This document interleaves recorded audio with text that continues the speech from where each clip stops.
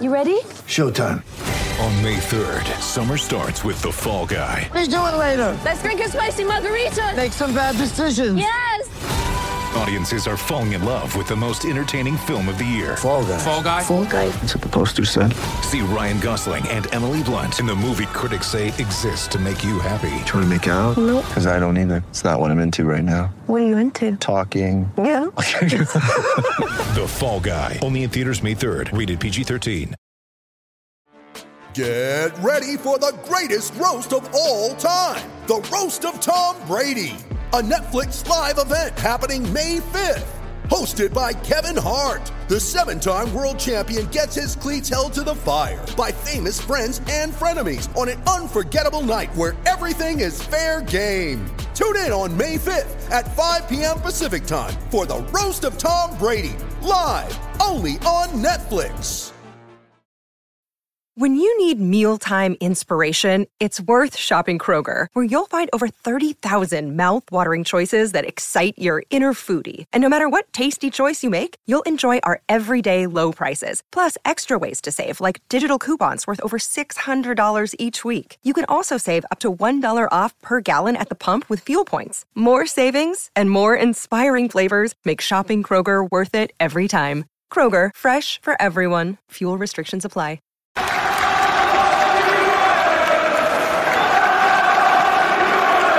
Hi everybody, Russ from My Amazon 11. Hope you're all safe and well. If you channel, please consider subscribing, hitting the bell icon so you're made aware of any time we put new content on. As always, we'd like to thank channel sponsors Untuck It. Check them out in the description below.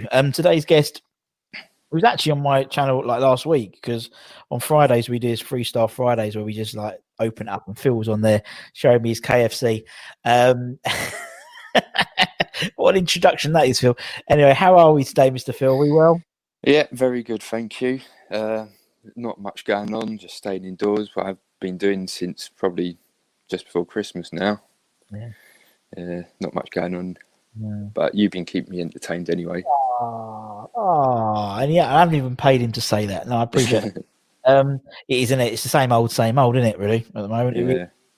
I think I follow Chris Ross, the East End poet, on Twitter, and he put a poem up today about every day seems the same or something like that, and it's so true. It's so true.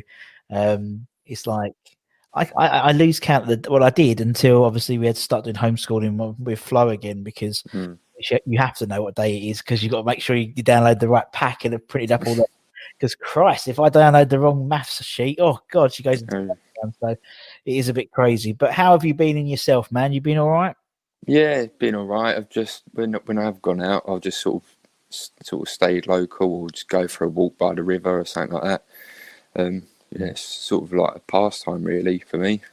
It is, isn't it? It is. It's horrible, isn't it? It's like, it is all right, but it doesn't help when it's like pissing it down and it's all grey and horrible and cold.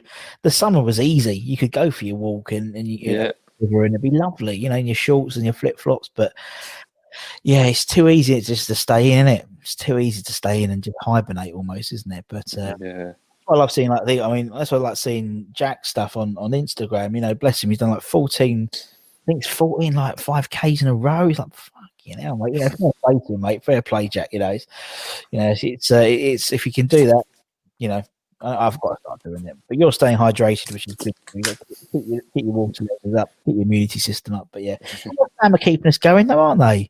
That is true. I've actually been quite enjoying watching us play this season. Yeah. Obviously, all the games are pretty much on telly. Even though there's no fans, it's not the same. But nonetheless, I'm more than happy with how we're performing. Exactly. And actually, if it means that we have no fans in there until the end of the season, then we finish, 8th or whatever, and a good cup run, I don't think anyone would complain, would they, to be perfectly frank? That's right.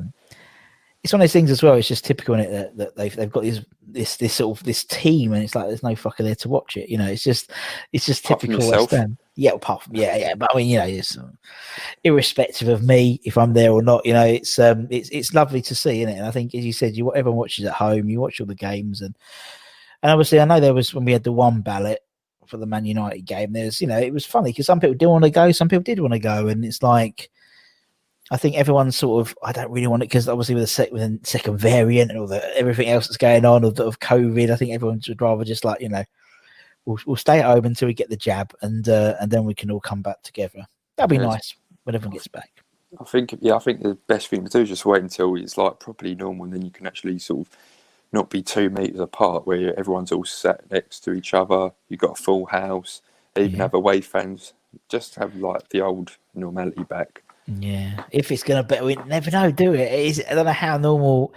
Is it going to be like back to normal, the old normal? I don't know, but it's horrible to think about it in that respect. But I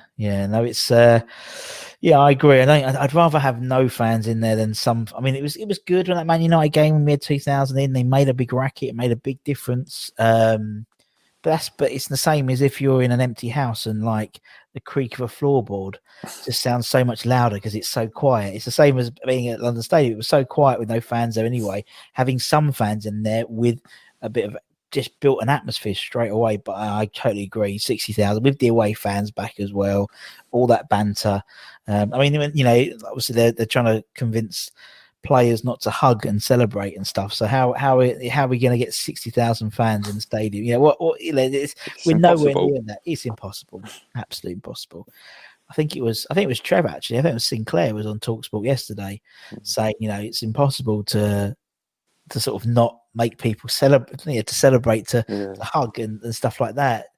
And also the spitting. So, and I've been funny, but these guys also, they're all negative. They're all tested negative anyway, because they wouldn't be able to play if they tested negative. So, I mean, the grounds is always getting looked after anyway. So, I just like it's just going to be like you can't do anything now if you're going to carry on like that. I think so, mate. But what you see, as long as I don't want us to I don't want this circuit breaker. I don't want us to having to have any sort of stop in play to the Premier League, because we know from West Ham from previous experiences, as soon as there's a break, we come back and we're crap for about 2 weeks, and it's like we can't afford that at the moment. Is it even like when we had those 10 days off, sort of in between the last game and the Stockport game, we came back and we weren't at the races, and so that's why. I mean, this will go out after the Burnley game, so hopefully we'd have beaten Burnley. We'll just say that. Or maybe we'll just in case that was a good draw. Or I can't believe we lost.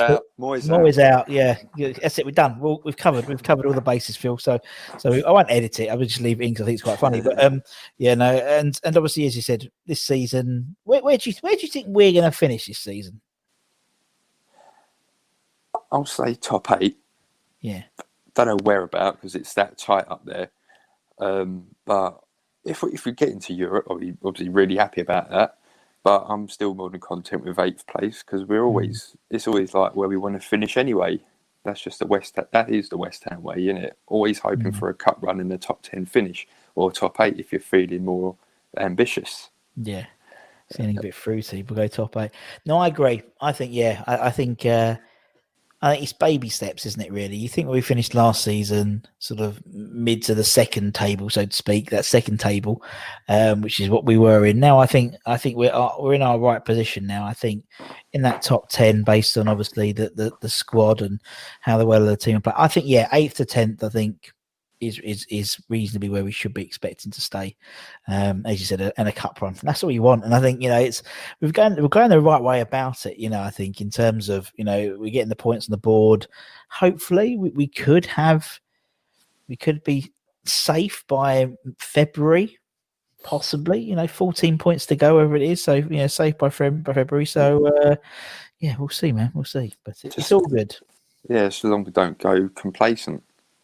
Yeah, and it's a West Ham thing because we'll say, oh yeah, but we couldn't. We want a cup run, and you were happy to sacrifice, the league for the FA Cup. But guarantee, if we lost 2-0 to not Southend, but Sheffield United in the league or something like that, they'd all be Moyes out. But you've just said you were happy to sacrifice the league position, but so yeah, that's the thing with football, isn't it? You're always contradicting yourself. Yeah. Oh, it's a game of contradictions, isn't it? It's like even now when you see, was it the Villa game's been called off? But then again, when but then Villa had to put out a under 18 team against Liverpool in the cup. It's like. I think you still got it's sort of fair enough with them postponing that game is because they were self-isolating the first team anyway, and I think their isolation was meant to finish on the day of the game was meant to be. Yeah. So where they've obviously been at home, they've not had any training together whatsoever. Yeah. I mean, I don't know if they did any training Zoom calls or anything, but it's not the same. No, it's not the same. But then I feel sorry for someone like Fulham, obviously because of that. They had to play that game yesterday. They did all right yesterday, but it's Scotty P. 48 hours you're playing Tottenham. What? Okay, all right, fair enough. But I think it's different now. I think football is now different. As you said, the players are throughout the season are at a level of fitness where they could do that. And 48 hours notice, no, they're playing a game in terms of fitness wise. It's just tactics, isn't it? But then they contradicted themselves completely by playing all right yesterday. That's right. If they got stuff like 5-0, then I would have. And he could have been aggrieved by that, but he didn't. He played all right. So it's just love it.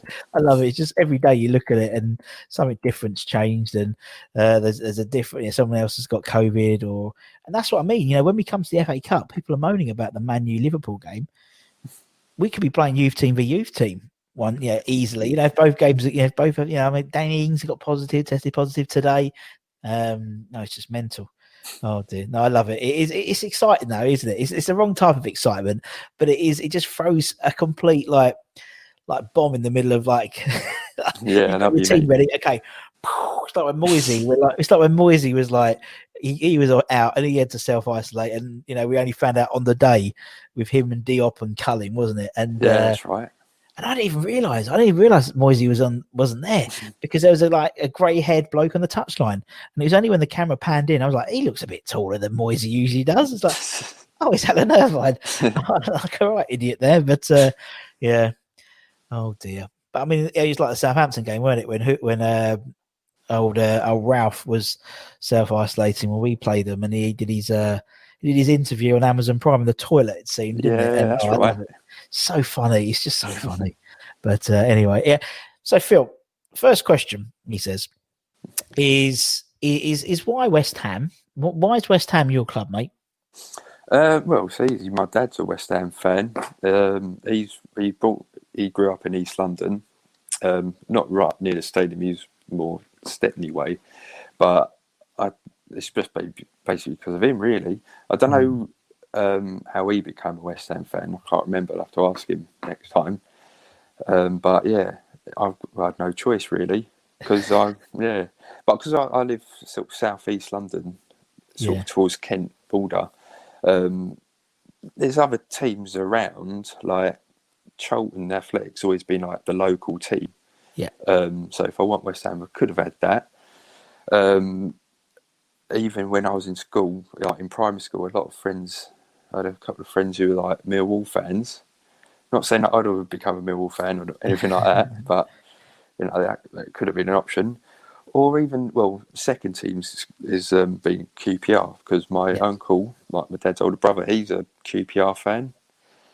So they're like a team I've always had a soft spot for behind West Ham, but I'll always be West Ham through and through. Well, yeah, you're too late now. You're too far in now, aren't you? You can't. It's like a black hole. You can't come back now. Once you're in, isn't it? But yeah, and I suppose with QPR and West Ham, there are a lot of sort of players who play for both, isn't there? There's a lot of. It's one of those weird teams where we have a lot of transfers. Or people end up playing for both, whether it was Sinclair or Zamora or Anton or Rob Green, and there's loads and loads and loads. And Rio at the end of his career. Yep. Yeah. And there's a ton of them, absolute ton of them, and it's interesting. But as you said, now you're in sort of southeast, London, sort of. You must be a bit of a minority down there, and as you said, it's all. I'd say, I think. Because it's in Bexley Borough where I am, so you still get a mixture of everybody. Yeah. So obviously you're always going to have like Man U and Arsenal and Chelsea and Liverpool, and then you've got your Charlton, but you do get West Ham as well in certain areas. So I think if you're like near me, so if you're like near like Sleeve Green or Dartford area, there's always West Ham fans about there. But obviously the majority of them are over in Essex way. Yeah, really. And that's the thing. I mean, we've got. My dad comes from sort of Charlton area, and so he was part of a pocket of West Ham fans who'd have to walk through the tunnel on a match day, and then they'd have people coming the other way going to see Charlton, and they'd all end up having fights all the time in the middle of the tunnel, which is great. But yeah, I know there is a sort of a heartland of West Ham still. Obviously, famously people like Bonzo. So Bonzo didn't leave the south at all, and South London and the Charlton area would have been his local club, I think, as well. So yeah, it's not a prerequisite that you have to support your local team there. But as you said, because your dad's East End, it's sort of been ingrained. That's right. And then you're part of the gang then, aren't you? And as you said, it's obviously you've popped on our show, I've seen you on Jake's show and things like that, and it's part of a special community, isn't it? That's right. Community. It's like you say, it's very special. Where obviously you've had fans from all over the world come on your show, so I think it's like where you mentioned it before about like no matter where you're in the world, there's always a West Ham fan there, and they always acknowledge you. But it's like even if I was out and about round here, if a Charlton fan walks past another Charlton fan, they're not going to say hi to each other, and the same with like Man United fans, because they're like rats. Wherever you are, they're there, but they're not going to go like Ollie's at the wheel or anything like that, are they? Yeah, no. Yeah, we're a special bunch. Yeah, but we would, isn't it? So, and it's not even you don't even necessarily see eye to eye with them. As you walk past, it's like you'd be walking down the road and they'd be like 3 or 4 yards back, and you'd be like, "Oh, come on, Irons!" Irons, it's like that's what they do, and I love it. I do love it. You're right. It's particularly on holidays when we used to go on holidays. You'd always bump into them. Always bump into a Hammers fan somewhere. Ooh. That's the thing. When I've been away, I used to go to Malta quite a lot when I was younger because I'm half Maltese. So I always bring my West Ham shirt anyway, because it's like that's just a thing I'll do if I ever did go away abroad, just so it sort of shows, I'm English and here's my team, and represent, then with the off chance you mingle with another West Ham fan or someone who supports another team, and then just talk about football. That's we've got the Maltese Hammers, haven't we? We've got an actual, they're a big old bunch, and they do well for themselves. But as you said, there's guys everywhere, isn't it? There's literally guys everywhere. You'd walk easily walk out on holiday, walk into a bar, and it's a West Ham pub, or there's a shirt somewhere, and I love it. I love just interacting and talking to fans all over the world. And as you said, it's weird. I still have this sort of weird. It's weird sort of. It sounds really strange. You have all these guys all over the world, and they're just so fanatical about West Ham, but we've won nothing, and there's no reason why this person's picked West Ham. I mean, you said you were sort of somewhat anointed at birth, to be a West Ham fan. Where we've had guys like Justin at one of the Chicago Hammers and people like that who chose West Ham. It's like, surely if you got, you just got, and it was like, no, I deliberately went to choose a team who hadn't won anything, because they were a bit like the Chicago Cubs. We hadn't won the World Series for 100 and something years. And he said, that's why I picked West Ham, because they have won nothing. And I was like, it's like you're a glutton for punishment, surely. But it's kind of like when you get like the big celebrity Hollywood fans, like in America. It's like, where we go, I don't know, Obama's always been like linked as a West Ham fan. Apparently so, yeah. Apparently, and then like in wrestling with Triple H, he just did that. He did the Hammers thing once on telly. Well, I think because he did something as well, didn't he? He did something with I think it was in the summer where he did like something to Declan Rice, wasn't it? He did like a little video, like Declan, don't go to Chelsea, stay here, basically. And there's weird ones like that, and I mean, some of them have still got, a lot of them. There's obviously because, I mean, you're looking over the States, you got people like obviously like James over there, and Russell's well known there, and stuff like that. So you have this there's a relatively sort of a bit like a celebrity fan base, but obviously James and Russell, I mean, particularly Brand as well. I mean, it's proper like West Ham, and so is Jim as well. But Yeah, it is random when you get these random ones. Like I remember, I think someone mentioned Dave Grohl was like a West Ham fan, or there's some sort of West Ham thing. He had maybe a picture taken next to a West Ham thing. I don't know, but therefore he's a fan. Obviously Katy Perry fan, famously because of Russell and Keira Knightley. But again, she's from around. She's at least around these parts. But yeah, it's not like Tom Hanks is a Aston Villa fan, I believe. Yeah, that's right. I love random. It's like, why? It's like he's sort of like, he was doing shooting there one day and But yeah, we haven't got as many as others, obviously. But we'll get we'll get a few on there. Yeah, I mean, you had like Elijah Wood. He's become a West Ham fan because of Green Street. Yeah. So he's adopted into that. As long as he's not fighting. As long as, yeah, exactly. Because I remember that. I think they if I remember, they pulled a fast one over the club on that one a little bit, because I didn't think they didn't necessarily disclose the full nature of the film when they gave access. So it's all about all the fighting bit. So it's like, because obviously that's the main bit, the fact that it kicks off all the time, rather than one man's journey from America into love of the English game or something. I think they pulled a bit of a fast one on the club on that one, to be honest, because the other Green Streets weren't filmed anywhere near West Ham. Just the first one. That's probably why, because they asked to come back. Yeah, with that, I remember I've seen the film loads of times. It's like, I know some of it, they actually filmed near the Den. I think it was like after that, when they go to the match against Birmingham, Gillingham in real life, I think they filmed at the same place where they did the Football Factory, I believe. Yeah. And then I think, only because I'm really good with like geography, I was like, they're meant to be at Bank Station, even though I can tell that it's not Bank Station. It's like somewhere up in the Northern Line. Yeah. And then when they did their big fight against Mill, that was actually like round where I work. Yeah. So which they do a lot of filming around there anyway. Interestingly enough. There we go. Well, I mean, you're right, and I find it always funny when American films are shot in London, and you know from your own experience that that's not that place. No, that's right. And it's like, or maybe like or I remember famously, I think it was an episode of Sherlock randomly, and it was the one where I think it was the last episode where he was like, I think he had a bomb on him or something like that, if I remember.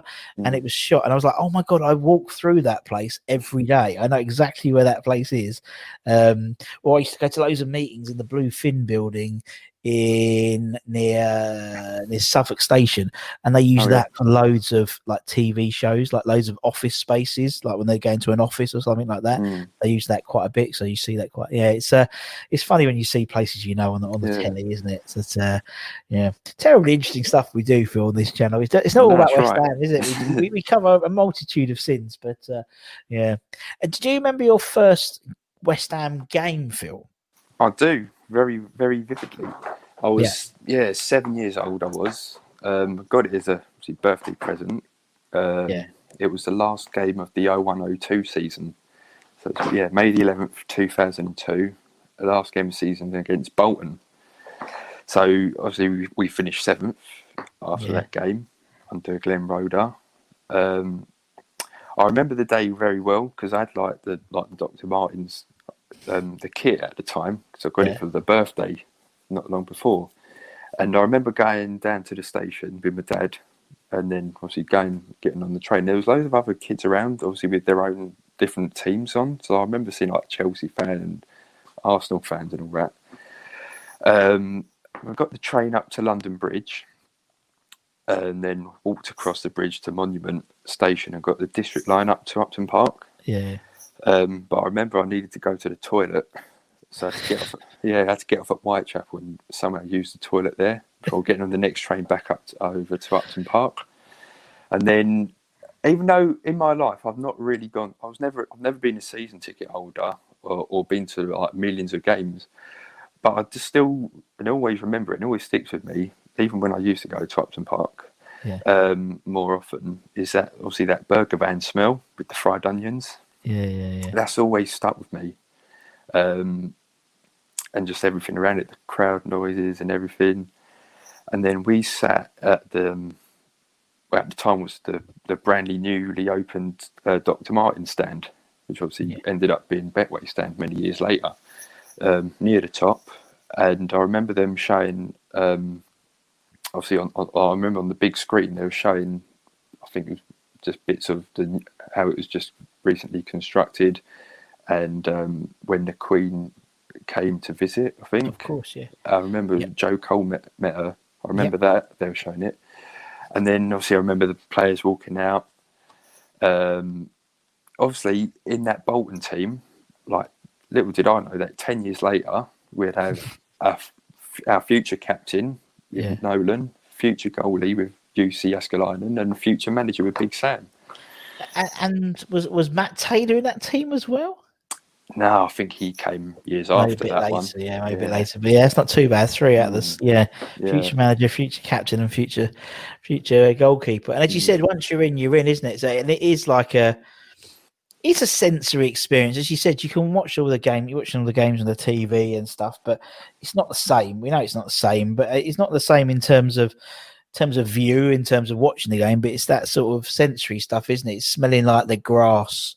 Yeah, like that one especially. That grass. Yeah, it's a weird, like cut grass, and at the end of the game when it's all like, cut up or whatever, and that smell, and as you said, the burger vans, and just like the heat of all the fans, particularly now 'cause it's bloody freezing. It'll be bloody, so all that type of, you see a rise of sort of like, steam from all the fans because there's so many of them, and it's a special thing, isn't it? Special thing, live football. Doesn't matter where you go and see it. It's a special.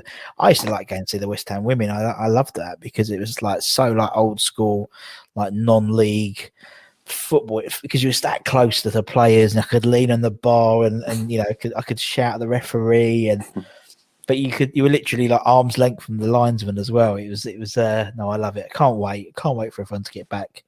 Because it's a lonely place on your own. Yeah, I can imagine. It is. It's like, it's just weird. What I don't like is it's the normal now. I'm used to it now. That's what I don't like. Yeah. I like the fact that I'd like it to still be weird rather than I know I can go in. I can go for a wee at half time. I know I can, I know I can park here and walk here, and I'm not going to be. I can almost time exactly how long I'm going to be home because there's no traffic and there's I don't like that now. I don't like it. I like the unknown. I'm a bit, I'm a man of routine, so I like to be shaken up a bit sometimes, and it's just too obvious at the moment when my wife goes, "How long are you going to be?" And I go, "Well, I'll be home in 20 minutes." Put the dinner on. Put the dinner on. As if she'd put the dinner on, as if I'm the one. We'd starve if it weren't for me, as you know, Phil. You're in your culinary exploits with myself, and it's and that's something, isn't it? That's something. Thinking about lockdown and stuff like that, and as you said, doing nothing. A lot of people are doing stuff like things like cooking dinner, things like doing stuff. At least that sort of people are taking more time on it now because they seem to on Facebook and Twitter. And see lots of people, obviously posting pictures of what they're in to eat, but you can tell they're actually cooking it rather than just dinging it in a microwave or takeaways and all that. Yeah, takeaways and things like that. It's nice because it's I love it. Like on a Sunday, I love just literally staying in the kitchen, like cooking something, but taking like a couple of hours, and that's like my time. I just sit there and I watch my YouTube while waiting for things to bake or whatever, and I love it. And they don't care how the others don't care because they get like a freshly prepared meal or a nice cake or a donut or a scone or whatever. So no, it's all good, man. It's all good. Anyway, again, we don't talk about necessary football on this channel at all, which is great. And for anyone who watches the lunchtime shows, it's just about food, really. That's what we end up talking about, to be fair. A little bit of West Ham. Right, anyway, let's get into talking to you about your 11, Phil. So obviously, everyone we have on the channel, bar a couple, have given their Hammers 11. The only rule is you have to be alive to have seen them play, but you can pick any criteria you want. That's it. That's it, man. Nice and simple. Now, obviously, I'm a bit of a sleuth, so I've seen you've asked a few questions on some of the Facebook groups recently about strikers and he's doing a bit of research. Is he doing a bit of research? Yeah, well, it was sort of for two things. Partly because of this, and also I another thing which I can plug, if that's all right. Of course you can. Yeah. So yeah, my friend from work, he started a new YouTube channel where we do like a football podcast. He's a massive Newcastle fan. Oh. He's done a couple of videos. I've been on them both, and I sort of suggested a couple of ideas, and I did one with him yesterday. Hence why I wasn't on the lunchtime live stream. Your absence was noted, Philip. We take a register at the beginning. Yeah, only joking. Yeah, no, we did. He sort of came up with he asked me if I could come up with a Premier League West Ham 11, because I sort of told him about me coming on here. Yeah. And I told him about what the rules are with this one. So when I did it with him yesterday, I sort of done it with players which I was too young to remember. So I had to put Ludo in there and Dixie in there. Danny Talk Stuff it's called. I'll send you a link to it afterwards, and then send me you a sort link of to it. Yeah, no, it's great because actually, funny enough, we've had lots of and speaking of clubs in sort of Newcastle area, there's a guy who reached out to me actually, a guy. It was the dad actually, a bit like Richard and Jake, to be honest. Yeah. And he reached out to me because his son is starting I had his name. I'm so sorry. Where is it? Because I'll give him a plug anyway. And it's a Sunderland one. So okay. it's Newcastle, and they're going to be doing they basically said, Matthew as a kid's name, Matthew, and they're doing, and he liked the My Hammers 11 idea. One of his friends was on it, Vic was on it, and so he said, "Oh, I'd love that for Sunderland." So we sat down and had a chat. It's like, yeah, because it's like, how he goes, "What do you do? How do you do it?" So I sort of walked him through it, and it's called We're Down South, but We're as in Tyne and Weir, yeah. Clever, isn't it? Very clever. Nice. Anyway, that'll be coming out. I imagine they'll be doing some stuff soon. Anyway, we give that a plug. I'll check because that out. It's about football, though, isn't it? It's about and I think we, as you know, we get lots of non-West Ham fans on the live streams or on the watching the videos because it's general interest, and it's about football, and people, your memories. You're probably your mate. He's not a West Ham fan, but will probably watch it because you're on it, and your stories and how you got into the game and how you support West Ham and the players you liked. So it's all just lovely. It's all just lovely memories and stuff like that. Yeah. Called in for prosperity. Because we have got. Well, I sort of gave him an idea. What we'd do is do combined 11s. So like all-time Premier League 11s through the decades. And another one I sort of said was if we did a combined West Ham and Newcastle 11, people who played for both teams. That's a good idea, yeah. Yeah, and then do it with whoever the guest is with whoever they support. That's a good idea, yeah. So if you did say, if you had a Liverpool fan, a combined 11 of players who played for Liverpool and Newcastle. Good idea. Yeah, because you'd be surprised, even if it's somebody who's not even played a lot of games. You could stay for one team, but they could have played 400 appearances for the other. So you could still chuck them in. Yeah, I mean Newcastle, West Ham. You'd have Xhaka in goal. You'd have your Rob Greens, your Andy Carrolls. You'd have Piercy, Stuart Pearce. Yep, you'd have Stuart Pearce. Rob Lee. You said Rob Lee. Scott Parker. Oh my God, yeah, Scott Parker. Wayne Quinn. Yeah, he's a bit light in the defence. Yes, yeah. It does somewhat. Yeah, sometimes it's like when you try and put some people put a criteria on My Hammers 11, and they get themselves into a bit of a pickle. Yeah, I said stick and pickle. A stickle. It's a new thing I invented. You have it in your bagels. Yeah, stickle. Yeah, stickles. And they get stuck because it was almost too niche, and it's because they had maybe 2 or 3 players, and they think they could do a whole squad, and actually they couldn't. I think it. What did he do? I can't remember what it was. I think it was my mate, and he was doing golden oldies. So it was players he'd seen who made their debut at the age of 30 plus. Well, that's a good one. Yeah, it was good. It was good. So obviously, and to be honest, it weren't too hard after a while because you got to think about eras. So you think about it, it's like it was like obviously, yeah, I think it was I can't remember Tom Taylor, whose name is. Check it out. It's my best mate. I've known since I was 6 months old.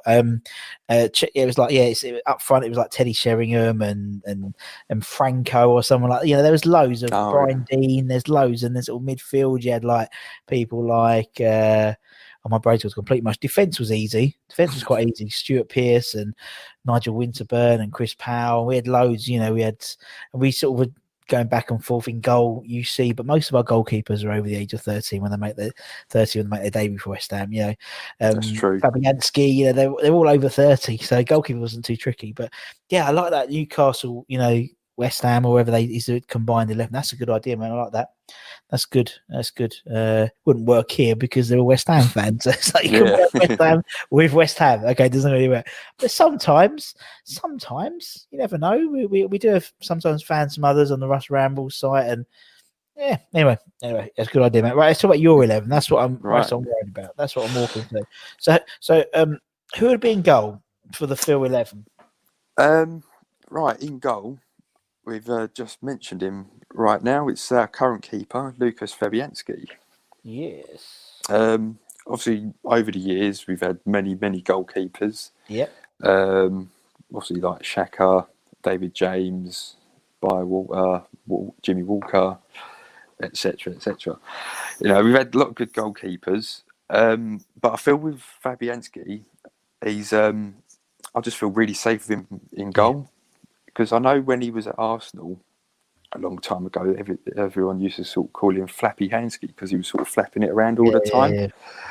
But I think when he signed for Swansea, and that's when he was like obviously now a Premier League regular, I noticed how sort of calm and composed he was, and how solid he was as well. And then obviously they went down and we signed him, and I was sort of like, yeah, he's a good goalkeeper, and he's proved me right. And you noticed how much we missed him when he got injured last season. Exactly. Yeah. And it's weird seeing that was last season. Do you know what I mean? Yeah, that's right. How is it, that whole Roberto thing seems an absolute, Roberto, and we mentioned it on the show the other day about the whole David Martin thing. And it was like, that was last year. It's like, really? Last season? Really? It's like, yeah. It's like we started that season with Pellegrini. Yeah, it just seems an absolute lifetime ago that Fabianski was injured and Roberto came in and caused basically Pellegrini's job. Yeah, pretty much. Yeah, but again, things like that, it's a weird sort of sliding doors moment, isn't it? Arguably, the Pellegrini experiment, if it went into this year, who knows what would have happened. It might have, in a weird way, Fabianski getting injured and Pellegrini leaving and Moyes coming in could be one of those weird sliding doors moments which turn West Ham, basically turn this season round. That's for sure. It's interesting, isn't it? Just like these little things, you look back in history, we've had a few, there's a couple of interviews you have coming up where, things have happened, but for one person, you go, oh my God, if you hadn't done that, you wouldn't have had this. And it's like, it's weird when you think about that sort of butterfly effect, isn't it? When a butterfly's wings flutter in Japan, it does a storm in something else. And I mentioned it. I think I did it on one of the live streams when I put a hypothetical question about if Di Canio didn't score his scissor kick against Wimbledon, would they have ever moved to Milton Keynes? Yeah, exactly. Because it's you just got to think this how. I know they was in trouble anyway, but it might not have happened. Yeah, well, if we get Ivor on there, we'll ask him. Ask him his thoughts on that. I'll probably get shouted at the door with Ivor because I know him. But it's one of those. It's funny, isn't it, when you see these little things. You go, if that didn't happen, then this happened, and sort of how the dominoes would have fallen differently. It'd be interesting. But Fabianski, as you said, he's just one of those keepers who's just when he's in my 11. I just think he's probably one of the most safest pair of hands I've the only frustrating thing is we could have had him if we had him in maybe 2-3 years earlier, maybe from Arsenal, rather than going to Swansea, going straight to West Ham, he would be in that sort of echelon. But I think at the time when he went to Swansea, this is when Adrian just became like the first team starter after he displaced UC as first choice.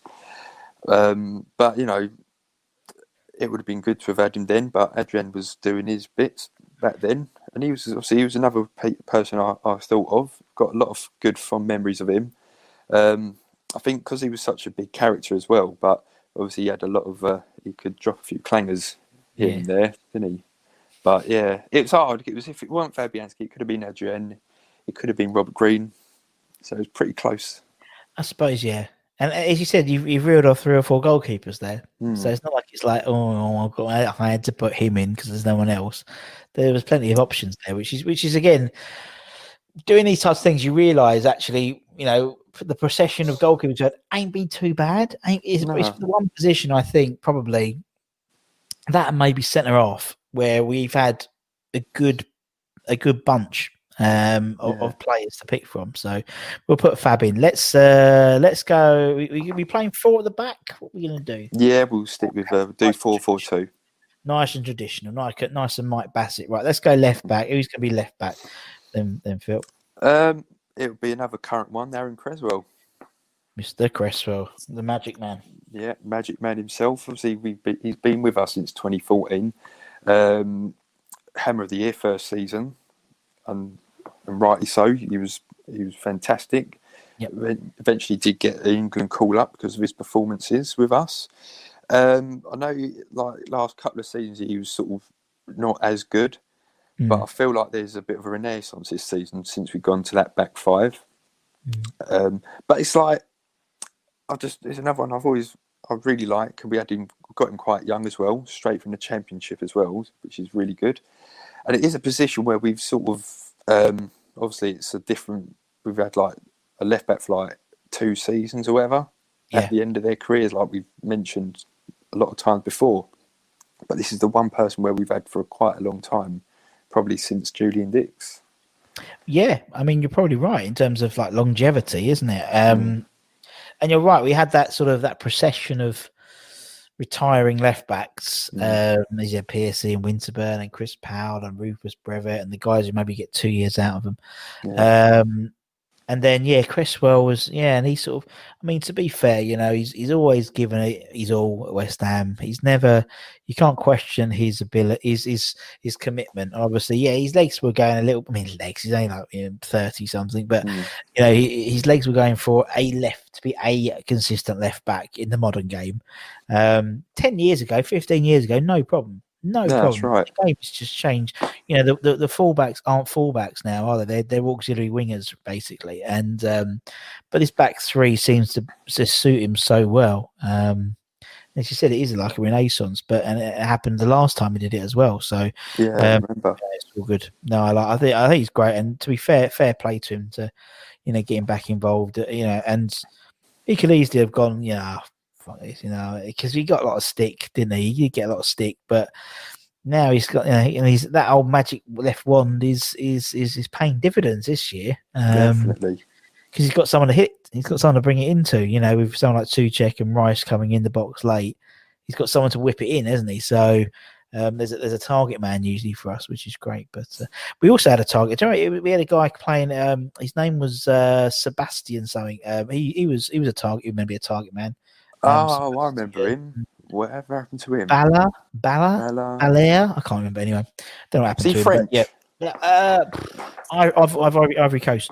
Oh. I think I can't remember. I'm sure Kent will mention it, but anyway, So we'll put Aaron Cresswell. Who's going to be right back then, Phil? Right back, be someone who was old, and it was a bit difficult this position, but I'm going for Pablo Zabaleta. Yeah, Zabi.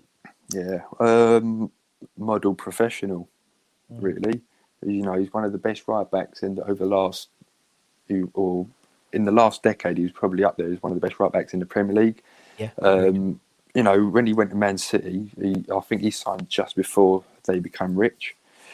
But in all that, he must have been doing something good to stay in that squad, for them not to buy like a world class right back at the time. Obviously, his best days were at City, and he's a club legend there. And we had like last couple of good years out of him. But I think he's just, even though what he lacked in pace in his latter years, I think just professionalism, his teamwork, just him in general. Yeah. He's like the last of a dying breed, really. Because I remember, I think it was just before the first lockdown last year when he did a video with Ngakia, and he was sort of talking to him on. This is on YouTube, West Ham YouTube channel. He's just talking to him about, I can see you're going to be good. Just keep your head down and all that. So I think he's a perfect sort of. He can be a good coach. Yeah, really. Yeah. It'd be nice to see him if he came back in some way for us. Yeah, but, you're right. I think he's a model professional, isn't he? And one of those guys which, from, again, frustrating. If we had him at his age 10 years ago, there wouldn't have been a problem, But that last season, bless him, he got a bit shown up for pace, didn't he? Really. Yeah. I remember particularly, I think it was Sarr for Watford. Taught him a new one when we played Watford. But he just said, professionally wise, he's still. There was one game, I can't remember who. I think it was Palace or someone like that, and he had Zaha in his pocket because he was just doing old school tactics. It wasn't letting him turn. Studs down the back of his thigh, that type of calves, that type of thing. Not that his thigh, it's got to be right over his calves. And he was a wily old pro, and I think, you see the effect that when he left City for West Ham, there was all the sort of in memoriam videos. Thanks for the memories, Zab, and a bit like what we did with Snoddy. Snoddy left to go to West Brom, the same type of thing. And so how much he was adored, and he seemed to really enjoy his time at West Ham by all accounts. And, he did. Just touching on that, it's really when he didn't sign up for the last few weeks of like the restart thing. He thought it was the best thing for him to do, with obviously him being injured. He wanted to do what was right for the club, and he was so positive, nothing but positive stuff to say about us anyway. Yeah. So he's always got a lot of total respect for him. Yeah, really through that. Agreed. Right, okay. Krez is in, Zab is in. Centre half. Who's your first centre half then, Phil? Another current one, Angelo Ogbonna. Okay. Yeah. So I remember obviously when we signed him. Again, obviously, we just Bilic has become manager. Yeah, I think we unintentionally announced that we were signing him a couple of weeks before when David Gold tweeted him. Yeah, meant to be Obiang, but got him. But I think it was obviously play for Juventus. I can't remember if he played in that Champions League final just before we signed him or not. I wouldn't think so. No, I don't think so. Yeah, obviously they had like Chiellini, Bonucci, Barzagli there, so he's not going to displace them. But I think he's been. I think the last 18 months he's gotten so much better. Oh yeah, really. I think when I watch him, it's just really classy. Just how he just tackles people and he just sweeps the ball around. He seems to just like read the game really well. Do you know what I mean? He just seems to like. At the moment, I was watching that Stockport game, and like the balls were over, and it was like he was there, and he knew that ball was coming over, cut it out straight away, and that takes real skill to, know where the ball's going to go and anticipate it. And he, as you said, the last 18 months, he's just been a revelation. As he got back into the Italian squad, obviously couldn't play that game, but and again, I always find it incredible when. Players who are not playing in there, so particularly obviously Italy and Spain and France as well, particularly, it's sort of like if you don't play in the league, then you're sort of, you have to be basically bloody good to get in the team. Otherwise, we'll put someone from Serie A in the squad anyway. So to get back in was a great achievement for him. As you said, when he's at Juventus, he had like probably 3 of the best defenders in the world in front of him. Yeah. So, But I always remember, really, because I think one of his first games in the Premier League, I can't remember if it was against Leicester, I think, and he got taken off after like 20 minutes in the first half.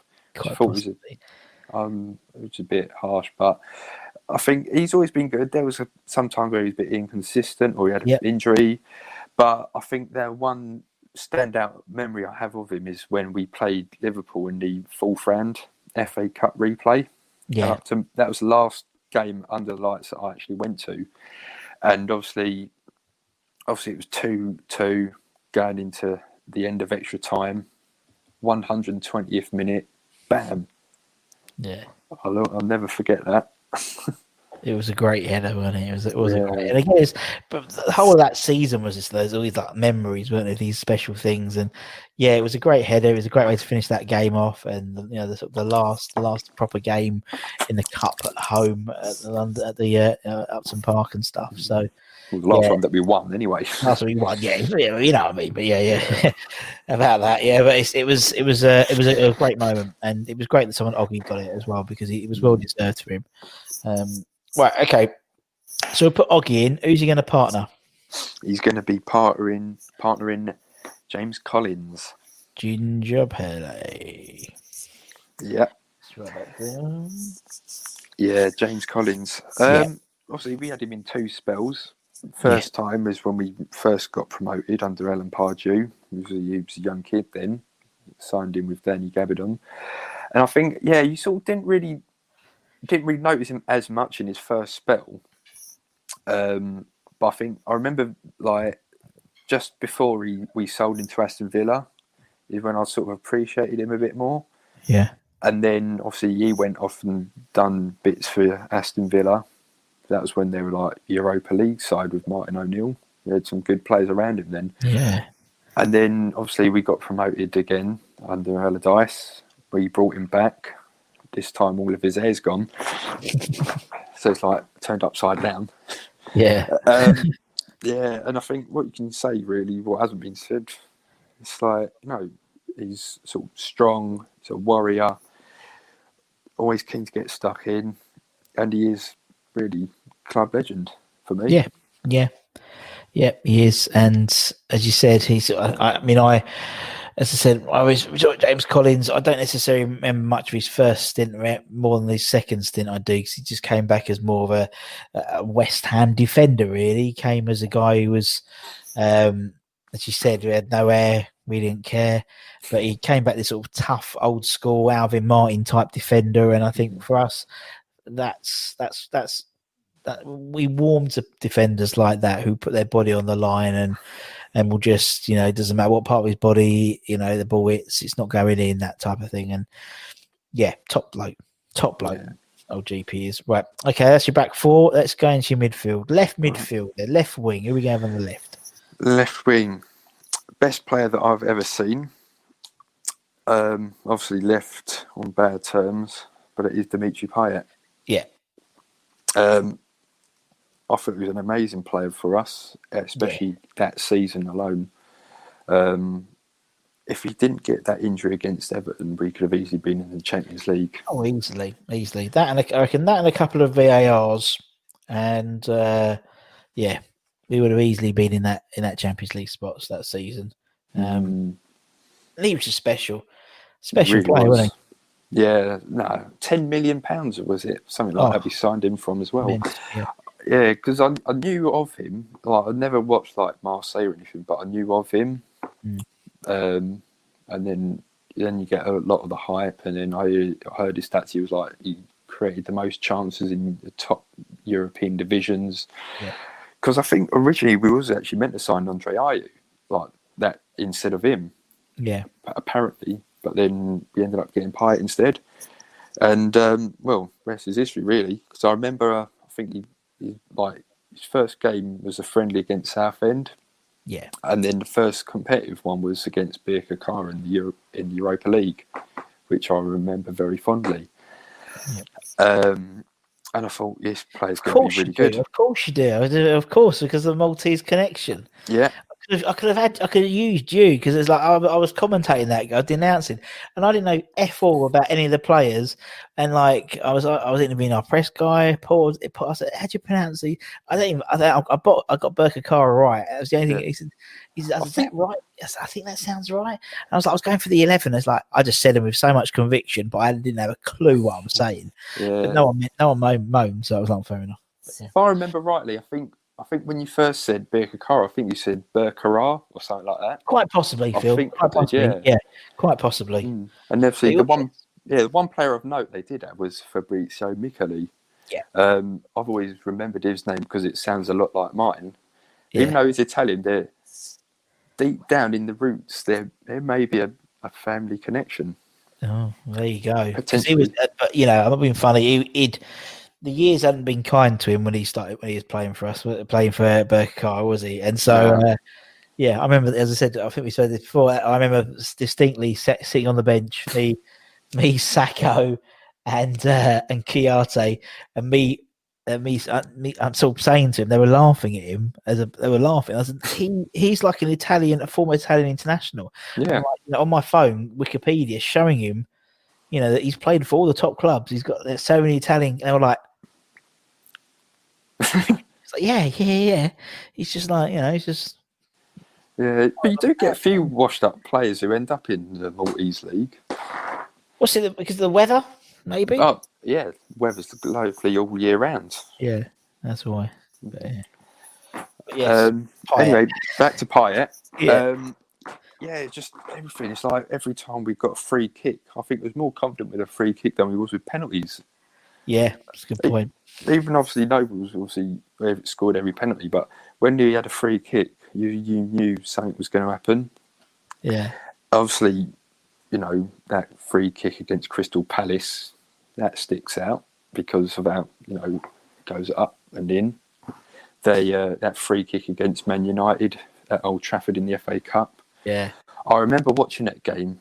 I remember watching that with my dad, and I said, he's going to score that. Even though it was like 35 yards out. And I was right. Everything, I think, obviously had the song as well. We heard that all the time. He was just, obviously, he was strong as well because he was not the tallest person. He's got that low centre of gravity, so he's great dribbling on the ball. Yeah. Obviously, it's a shame how it all finished. Where he left the club, but But you get that with those players, as I said before on the channel. You get him, Arnautovic, these sort of like even Berkovic and people like that. These sort of mercurial players, and they sort of some of them they throw their toys out the pram completely, but you sort of get that, and it's like Aleppo doesn't change their spots, and you look how. He left for Marseille to us in the same way that he returned to Marseille. Yeah. And obviously, he's still revered there because they welcomed him back with open arms and paid double the money that paid us. We paid them. So he's a special player, and as you said, I think nowadays we take that out because we've seen footballers go on strike all the time. I mean, as I said the other day, that thing on Sky Sports, the guy from Royal Antwerp, I saw that. So he put on the Anderlecht kit and stuff like that. We didn't. I mean, Payet didn't turn up in a Spurs kit, determining. So it's there's all circumstances about family and stuff like that. So I think people are a bit more. What's the word? A bit more acceptant, maybe, of him of the way he left now, because it's now quite indicative of the modern game. If a player wants to leave, they'll just kick up a fuss basically, and then they'll be chucked out before they kick up even more fuss and don't. Yeah. More water's under the bridge now. Oh, definitely. For sure. Definitely. It's one of those things where you look back and it's like you look back at what he did and the significance of him as a player for us that season was immense. We wouldn't have had that season. We wouldn't have had those memories without him. No two ways about it. So, all right, we'll put Dimmy in. Right wing. Who's on the right side? On the right, for once, I'm actually going to go back in time now. Okay. This was actually a little bit tricky. There was one of two people I wanted to put in, but I've gone for Joe Cole. Yeah. Joe Cole's the coming through the academy. Could have been a world-class player. Obviously, injuries and other stuff got in his way. But, you know, I still remember him when I was saying earlier about my first game I went to against Bolton. I remember him running down, skilling people up. Obviously, he was a captain as well for us at 21 years old. But I think with that, obviously, that was when we had that great period of people coming through the academy. Yeah. And as he, at that young age and getting into the first team as well, he must have been something special, which obviously he was. And even with all the characters he had to be in the first team with around that sort of time, so they probably sort of made a man out of him as well. Which you probably wouldn't get now with if there's like a young kid trying to come through now, they'll probably act too spoiled. Yeah, totally. That's a really good point. Really good point. Yeah, it's totally different now, isn't it? It's like, you know, it's. I think when we had Neil Mellor on here, he was saying that he was like 20 and just he was sort of on the verge of breaking into the first team. Now like 20, he's like, you're a seasoned professional, really. You've played 2 or 3 years in the Premier League already, then, you know, and so. Yeah, I think that makes it. By all accounts, Joe was doing it from a young age in the first team when he was training as a youth team kid as well. So that's true. Special player, one of those special players that we had.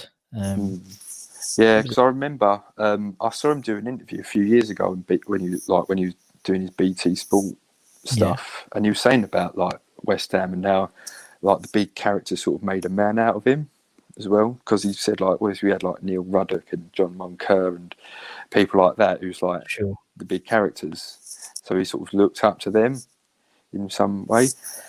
And then I remember when he came back as well, I remember that very vividly, because I was at college and I was really wanting that deal to go through, even though he was sort of past it and his best days were long gone. I think it's just for like nostalgia, really. Player that I really liked when I was little. He's come back, and his first game against I think it was Man United in the FA Cup. Yeah, he set up 2 of James Collins' goals, and I think got man of the match for that. So yeah, I've always got a lot of time for him. Yeah, and I think and he got a sense he was coming home. Yeah, and so that always adds an extra slice on top of nostalgia for West Ham fans. You know, they feel like they're coming home, or when, you know, I know players go and they come back as a coach or a manager, or, you know, there's that extra bit of, extra sort of layer of nostalgia on there. Yeah, he was, I think him coming back just cemented his place in a lot more West Ham hearts. Definitely. Just a bit, just helped a bit. Right, okay, so Pyatt on the left, Joe on the right. Centres, who's your first centre midfield player? First one, he was my favourite player when I was a teenager. Great leader. He's going to be the captain. I've officially given him the captain's armband for this one. That is Super Scotty Parker. Scott Parker. I'm going to edit that, just so I'm going to put him captain. Yeah. There we go. He's a skipper. If you're watching, Scott, there you go. It's official. It's official. Scott Parker, what a man. Yeah, well, Ham of the Year 3 years in a row. Yeah. Easily dragged us along a lot of the time when we wasn't at the highest of morales, especially when we went down. But I think we definitely got the best years out of him through, obviously he was came through at Charlton. Obviously did really well to sign for Chelsea when they just came into all the money, and then went to Newcastle, and then we got him. I think he was 26 when we got him, and then we got 4 great years out of him. Yeah, definitely. Good way of thinking about it. Yeah, we got him in his prime, really, didn't we? Prime Scott Parker, to be fair. And recalled into the England squad as well. Yeah. Yeah, I felt he was unlucky not to get into the South Africa World Cup, because I remember he was in the final 30, but didn't make the final 22, or whatever it was. But, you know, I can't speak highly enough of him, really. Obviously, when he left, it was a bit annoying because he went to Spurs, and we sold him for less than what we paid for him. But I can't not dislike him because I know he is sort of mixed with certain fans. So he's kind of like a tainted hero, but just everything about him. Like I say, I gave him the captain's armband because I felt like he deserved it more than Upson, just because of him being like the leader that he was, dragging people through. And I felt like that season when we went down, because of people like him, that's why I still had a little bit of belief that we could stay up. Yeah. So it was unfortunate not to. I know what you mean. Yeah, I know what you mean. He's one of those players who I think, there is. I'm very much in the pro Parker camp because, I say it all the time on these things, but I always make the point that we say that we want teams to play, our players to play with commitment, and that's obviously a big thing about the Moyes team at the moment. Everyone's having a go; they seem to be all wanting to play.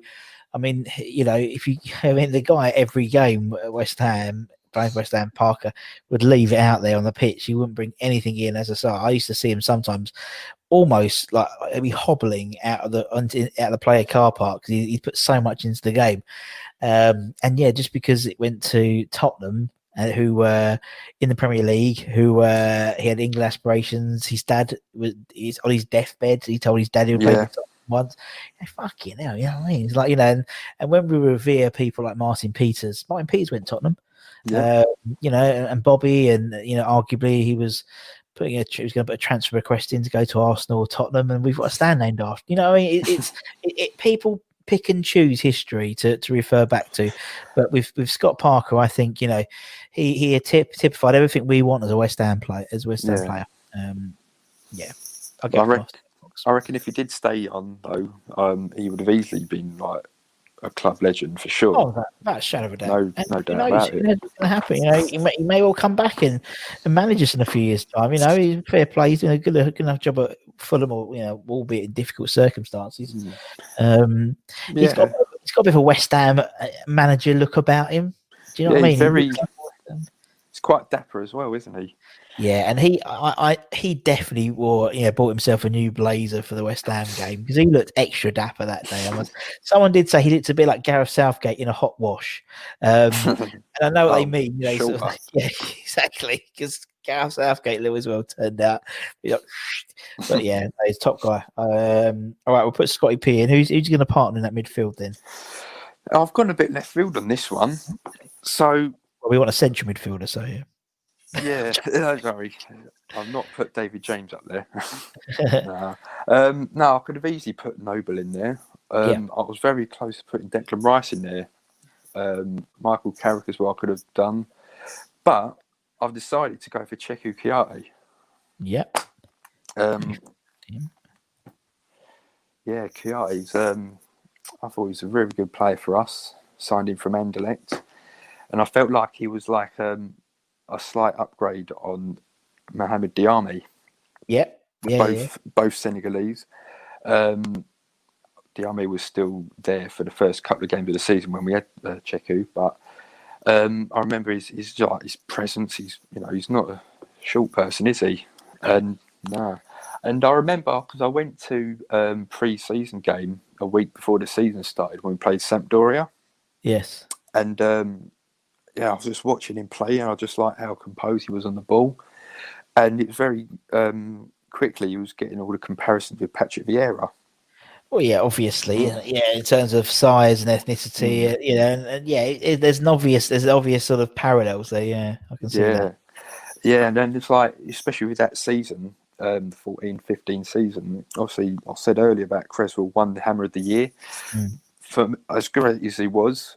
Personally, I voted for Kouyaté to be my Hammer of the Year because I felt he was that good for us. Yeah.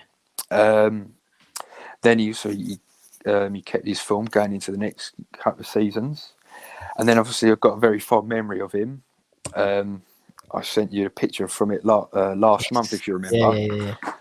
Yeah. I was only limited to so many words I can write on a comment, so I can speak more. I can speak more about it now. So about he did a signing with Payet, and I gave him a chocolate, basically. Yeah. So what it was, I remember. Was it? Yeah, I was working at the time. I worked, and they gave me a box of Cadbury's Heroes for as a Christmas gift. And that same day, we had under 23 games free admission at the ground. Yeah. I think it was against Fulham or Arsenal. It was one of the two. Fulham, I think. Fulham. Yeah. Yeah, Fulham. I remember now. Yeah, and it also said, there's going to be a stadium signings in the club shop with Dimitri Payet and Cheku Kouyaté. So I thought, I'll go up there. Had my box of celebrations. I was just something to snack on while I was watching the game. And then I found an autograph book for that season with all the players and everything. I don't know if it was free or not. I just picked it up, and then when it come to me to get it being signed and get my picture taken, I thought, I don't know, just so it breaks the ice. I'm like, Cheku, do you want a chocolate? Yeah. and I remember just seeing his eyes, because I think he was still, his English wasn't 100% great. So he was like, chocolate? It's like, chocolate. I did that. It's like, oh, thank you very much. Like that. He's like, eyes lit up. And then you rummage through, and I thought, Dimmy, do you want one as well? Yeah. Yeah. So yeah, he picked up a Cadbury's cream egg, and then Payet got dairy milk. So that's like my fond memories of him. And also, he's the will go down in history, the first person to score at the London Stadium. Indeed. Which I was there for. I think he scored twice that game, if I remember rightly. Yeah, I think so. But I think what I liked about him as well, he was a really good clubman. In terms of the way he interacted with the fans and stuff, like a bit like Adrian. Adrian was a good clubman. Snoddy's was a good clubman, and he very much was the same. Yeah, he was a good player, but yeah, he was the way he interacted with fans. He had those signings, the open training sessions. I said, there was him and Sacco and people like that, and Alex Song and Adrian. They would be there for hours signing people's shirts and T-shirts and taking selfies. Where others had done their bit and they went home. Fair enough, but they were out there, and I really liked Kouyaté. And obviously he has that thing, the Players Awards, where he was singing the Payet song out. I remember that. Everyone telling him to shut up and. He was so loud, and he's a lovely bloke, lovely guy. Yep. All right, so we got Parker, we got Kouyaté, we got Cole, we got Payet. Up front, then, who's going to be up front? Who's your first striker, then, Phil? First one is obviously one of the first inclusions in here is Paolo Di Canio. Yes. He must be the most frequently asked person on this. On the 11th, isn't he?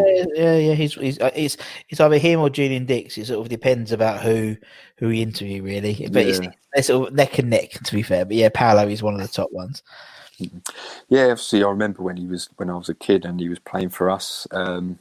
Great striker for us, as we all know. Obviously, we signed him under those circumstances of him pushing the referee over at Sheffield Wednesday.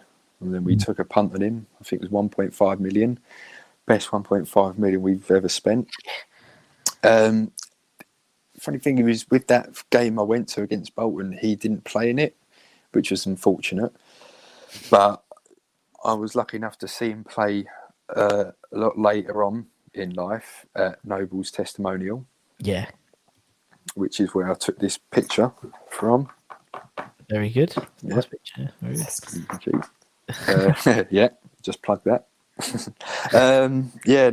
Great player he was. If he'd have played more games on that in the 2003 season, no doubt we would have been a lot higher up in the table for sure. And he loved the club so much. He cried when he left. So he got the West Ham tattoo, and he does consider us his family as well. Yeah. He does, yeah, he does. It's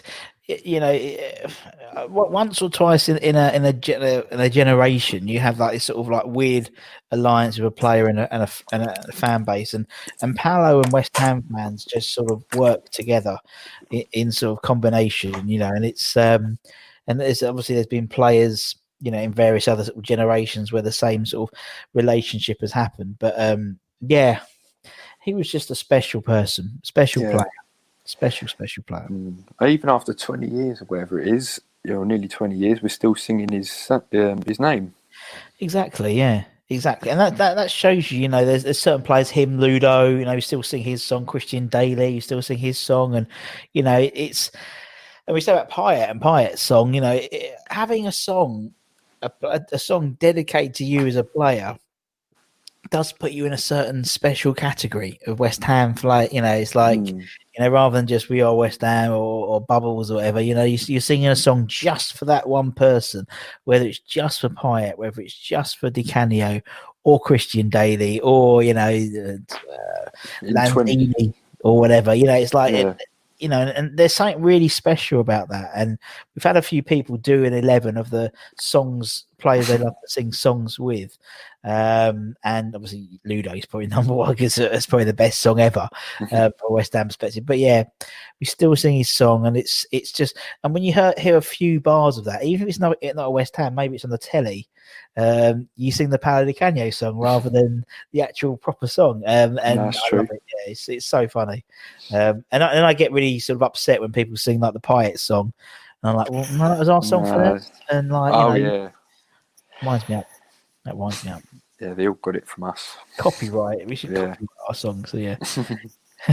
Right. Okay. So we'll put the entertainer, the Maverick that is Paolo Di Canio in. There's one more spot, Phil. There we go. This is probably the hardest one I had to choose. But it's Dean Ashton. Dino. Yeah. He was a great player, really. Yeah, he was. So unfortunate what happened with his in the England training with Sean Wright-Phillips injuring him and ruining his life. Yes. Yeah. He was a great player when we signed him. I think he got unveiled against Fulham when it was Repka's last game, I believe, and when Anton Ferdinand scored that goal. He was already sort of highly rated at the time, like one of those top young Championship strikers. And then obviously we got him, scored the really important goals, especially in that cup run. And then obviously scored in the final as well. And then obviously when he finally came back from injury as well, obviously he wasn't the same, but he was still important. He come back with his like bright blonde hair and all that. Just a shame really what happened. But he really could have been like the new Alan Shearer for sure. Oh, without a shadow of a doubt. Mate. So, yeah, it's like you get that every generation. So you had Shearer in one generation, then it would have been him.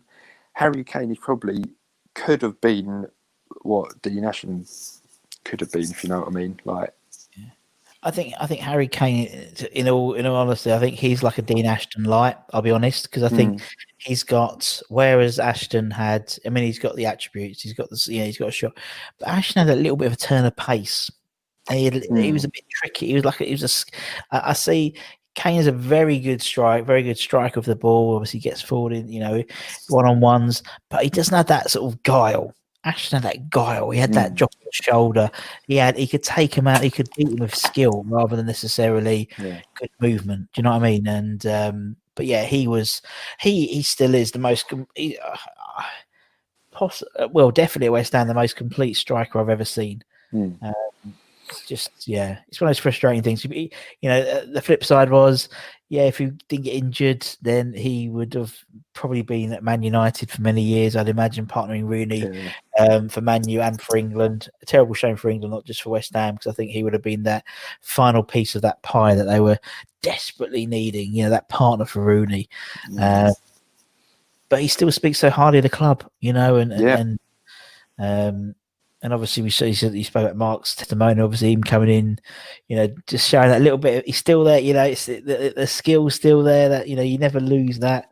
I mean, as you can see, I had a great view of it. Exactly. He's a top guy. And he said, we look at partnerships. Obviously, we talk about McAvenny and Cottee and things like that.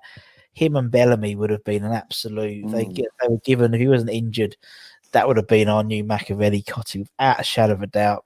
A great partnership that would have been, but definitely, as always, it's a sliding doors moment. You know, if he hadn't been called up and he hadn't got injured, then what would have happened? Where would we have been? Who knows? Well, there's loads of sliding doors, you know, especially in that season anyway. In particular, with a certain somebody else who came in that season who had to drop out with Tevez. Yeah, exactly. I mean, actually, and we had Dan on the channel, Daniel Hurley, the other day, and he's written a book all about that season called The Greatest Escape, because it's not just that Man United game and that Tevez game. There was loads that season was a really effed up season. You know, so many weird things happened, and so it's a really good book actually. So if you're ever bored, I'd highly recommend. And I think it's his birthday today when we're recording this, Dan's birthday, same day as Declan Rice's. So yeah, when we're recording it, so it's not going to go out till like midway through next week, but it doesn't matter. Phil, man, it's been lovely chatting to you, buddy. Absolute pleasure. Absolute pleasure. I'm glad we finally got it in the can, so to speak. So thank you, mate. I appreciate all the hard work and effort and agonising decisions. I can tell there's been a lot of agonising decisions. But thank you. And obviously thanks everyone for watching or listening. Whatever you do, whatever platform, make sure you like, share, subscribe, and all that good stuff. And until next time, from myself and from Phil, take care, everyone. Stay safe. Now, Phil's got his phone, so you're better to do the irons. Hold on. There you go. Okay, there you go. Come on, your irons, and we'll see you again very, very soon. Take care, everyone. Much love.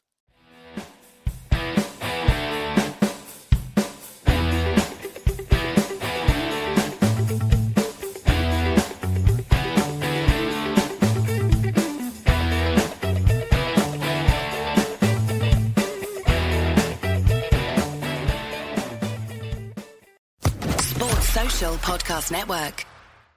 Hey guys, it is Ryan. I'm not sure if you know this about me, but I'm a bit of a fun fanatic when I can. I like to work, but I like fun too. It's a thing. And now the truth is out there. I can tell you about my favorite place to have fun. Chumba Casino. They have hundreds of social casino style games to choose from with new games released each week. You can play for free anytime, anywhere. And each day brings a new chance to collect daily bonuses. So join me in the fun. Sign up now at ChumbaCasino.com. No purchase necessary. VGW Group. Void where prohibited by law. See terms and conditions. 18+.